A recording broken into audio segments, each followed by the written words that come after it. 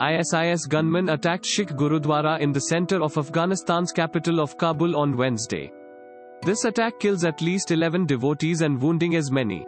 According to a media report, it is one of the most dangerous attacks on the minority community in Afghanistan. The ISIS gunmen attacked the Sikh Gurudwara in the Shor Bazar area. The attack begins at about 7:45 am as 150 devotees were inside the Sikh building. ISIS said its soldiers were currently carrying out an assault on the temple.